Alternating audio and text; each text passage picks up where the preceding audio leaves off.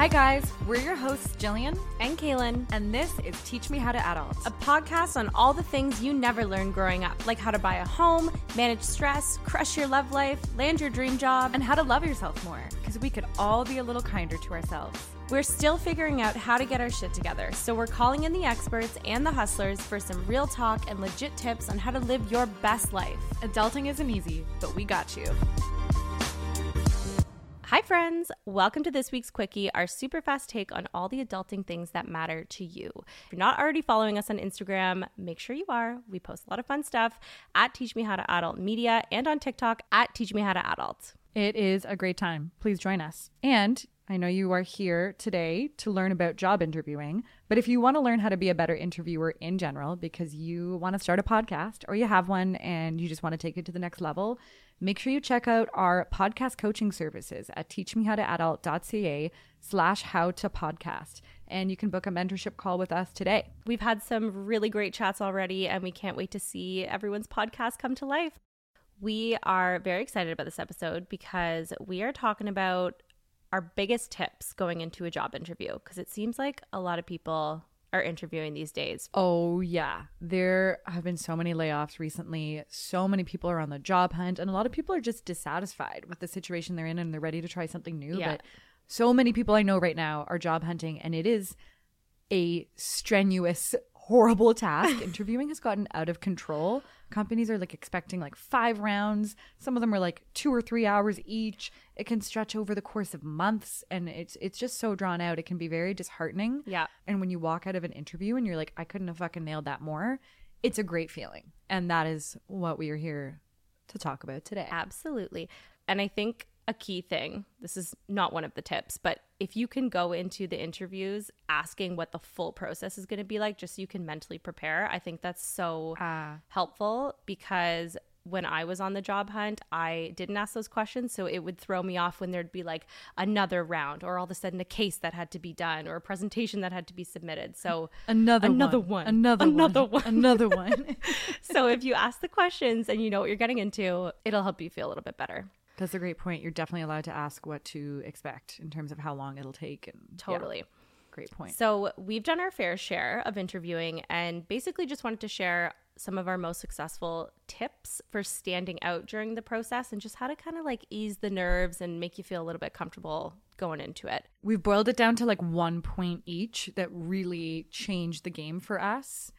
Because you can listen back to other episodes we've done on the interviewing process and on being laid off and on how to prepare for interviews, how to nail your LinkedIn. Mm-hmm. But really, like, this is what's worked for us. Yeah. This is our behind the scenes secrets. Yes. So my hot tip is usually what used to throw me off in an interview is when someone would ask me like a behavioral question of, you know, tell me about a time when you had to overcome a challenge, or tell me about a time when you worked really well with the team.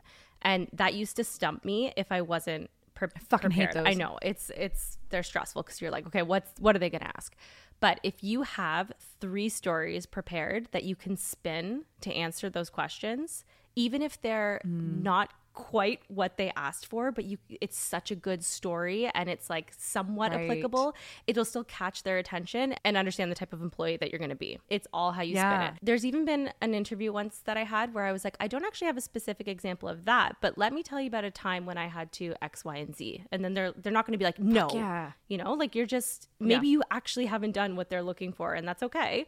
But you have something else that you can bring to the table. That's really smart. Okay, so really, you've basically pre-rehearsed exactly the stories and like impact that you want to bring up. You have it down pat, so that all you need to do is like pull the right story in when they ask you the question that makes the most sense. So exactly. Walk me through what one of those would be. Like what's a generic question that people ask, and what's a story that you would like fit into there?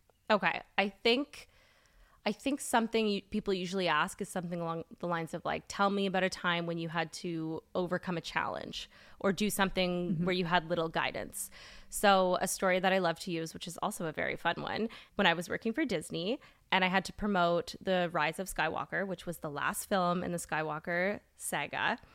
As a non-Star Wars fan, I was panicking because I was supposed to be the lead on promoting this movie, and I knew nothing about the Star Wars series. So I Oh my basically God, you should have come to I know, me. I really should I'm have. obsessed. I really should have. I am obsessed. So, and remember, you want to follow the STAR method, which we talked about with Emily the recruiter. So, situation, task, action, and results. So, didn't know anything about Star Wars, and I was tasked with coming up with a experiential marketing campaign to promote the film. So, what I did is I spent my entire weekend watching every single Star Wars movie, reading every single Star Wars forum and fan website so I could really understand what these fans would be expecting from this last film and how I Right. could like pay homage to it. Smart. You weren't just reading plot points. You were reading about the fans. And what the fans want. Because I wanted it to be a fan experience. And so me, in partnership with our fabulous experiential agency, came up with this awesome concept. Selfie rooms were a big thing at this time. So we created this 6-room Star Wars event experience where people could go into a room and experience some essence of Star Wars. We had like collectible action figures in one room. We had a C-3PO room that was all gold and you could throw confetti and really immerse yourself in the Star Wars world. And the results of this were we had amazing earned media and PR picked it up. We had thousands of people come in the weekend, more than we had anticipated.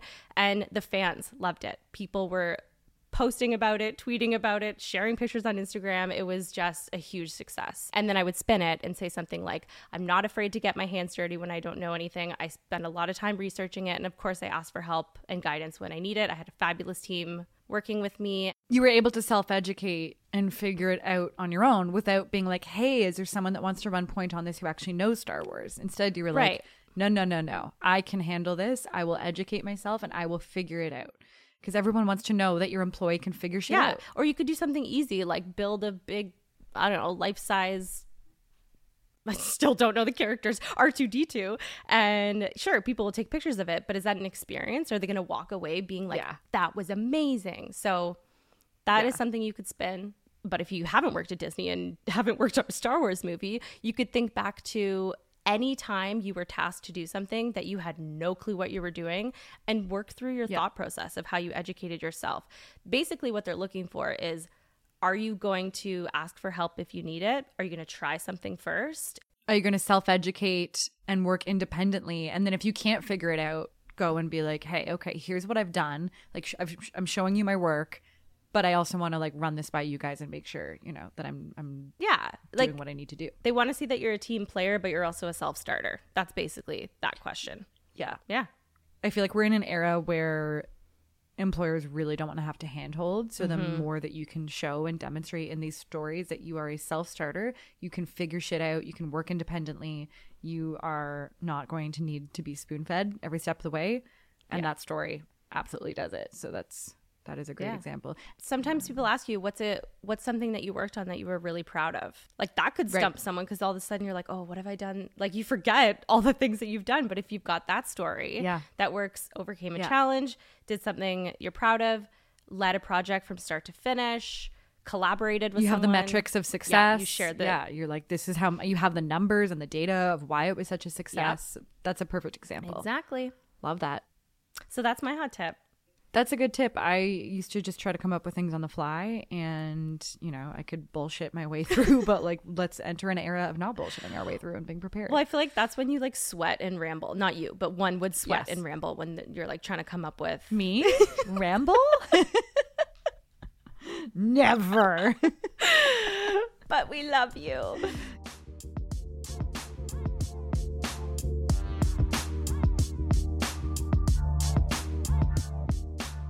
I feel like in my interview experience, everything changed in terms of like the dynamic of the interviews when I started to actually kind of grill the interviewer and have questions ready to ask them. Yes. And not just focus on what my answers were going to be to their questions, but really come prepared with my own questions for them. It puts you in the power seat. I feel like everyone would be pretty impressed and they would feel like I'm actually very invested in the company and in my growth there and in what's actually happening, caring about what we're doing there because I had so many questions for them.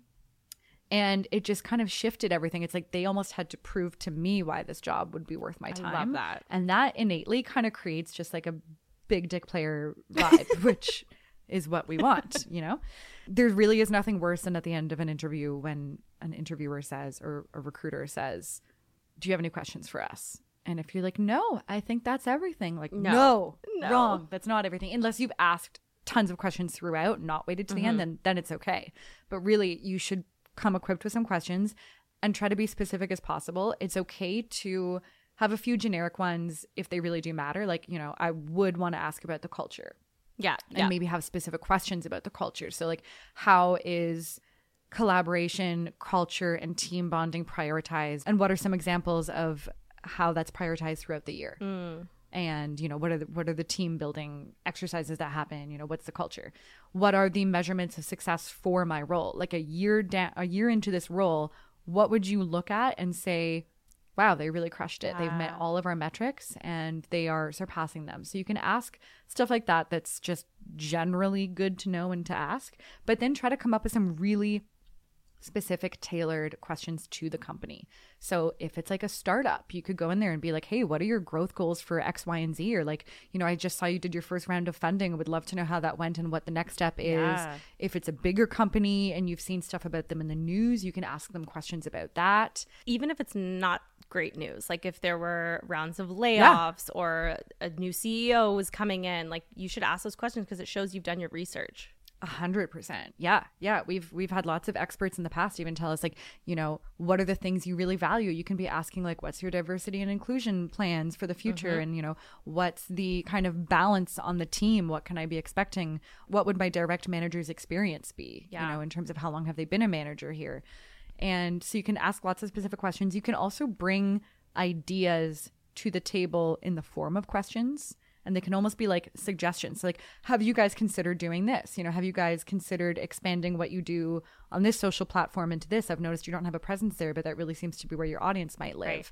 Or would you guys be open to doing more, you know, newsletter marketing? I haven't seen, you know, regular newsletter marketing coming in. Here's all the reasons why I think that might help. So you can also have light suggestions in the form of questions to show them that you're like really thinking about the business and that you really value what you're going to be doing there. I've gone into jobs that seemed like they might be a little bit more like project management-y and just a bit less creative than I was hoping. So I asked them for examples of how I would be able to get involved with the creative teams and be able to kind of like flex creative muscles, even though it was a project management role. And then they kind of had to come up with like, oh, well, yeah, you know, you could collaborate with this team, or we're always looking for someone to help with copy. So yeah, it can be really questions based on values, suggestions, success, curiosities about the company, but it really puts you in a powerful position when you go in there and you're not going in with desperation. You're going in like, tell me why I should be here, without saying that. Well, it breaks the ice a little bit and it makes it more conversational when you start asking them kind of like the hard-hitting questions. And I think if you can try to do it throughout the interview instead of at the end, it'll start to make you feel a little bit more comfortable. So maybe after they've asked you a tough kind of question, and you've answered it, even if you didn't fully nail it, if you can at the end be like, and how does that relate to like X, Y, and Z at your company? Like, can you tell me a little bit more about how that would fit with this role? Then it just takes that like awkward, stressful grilling off of you, and all of a sudden you're just having a back and forth conversation. Yeah, which feels better for everyone. Yeah. Like people prefer when it's a give and a take rather than like, I'm sure recruiters and hiring managers must be like just kind of exhausted with going through this really formulaic way of interviewing. Yeah. And so it's nice to break that up and have like dialogue, an interesting back and forth conversation, a dialogue. Yeah. Love it. Because, okay, my benchmark truly when I'm interviewing at the end of the day, and even when I'm interviewing employees for my team too, I'm like, could I sit on a plane with this person for 4 hours if I had to? Like, could I actually enjoy sitting with them? And that's how I want them to feel about me when they're interviewing me. I want them to be like, oh yeah, I could totally work with this girl. This would be super fun. So we're all humans at the end of the day, which is hard to remember when you're in the hot seat being grilled. Totally agree. Those are our tips. We know interviewing can be exhausting and overwhelming, but hopefully with these 2 tips, it can really set you apart from other candidates and help you go into it with confidence. And please listen back to our past episodes if you're in the thick of it, especially with Emily the recruiter. We'll link it in the show notes. It was so helpful. It'll just help anyone that's going through the job hunting phase. It is such a good one. Good luck, friends. Go in there with confidence. You are absolutely going to crush it. And DM us if you have any other questions about interviewing. We're happy to tackle them. You got this.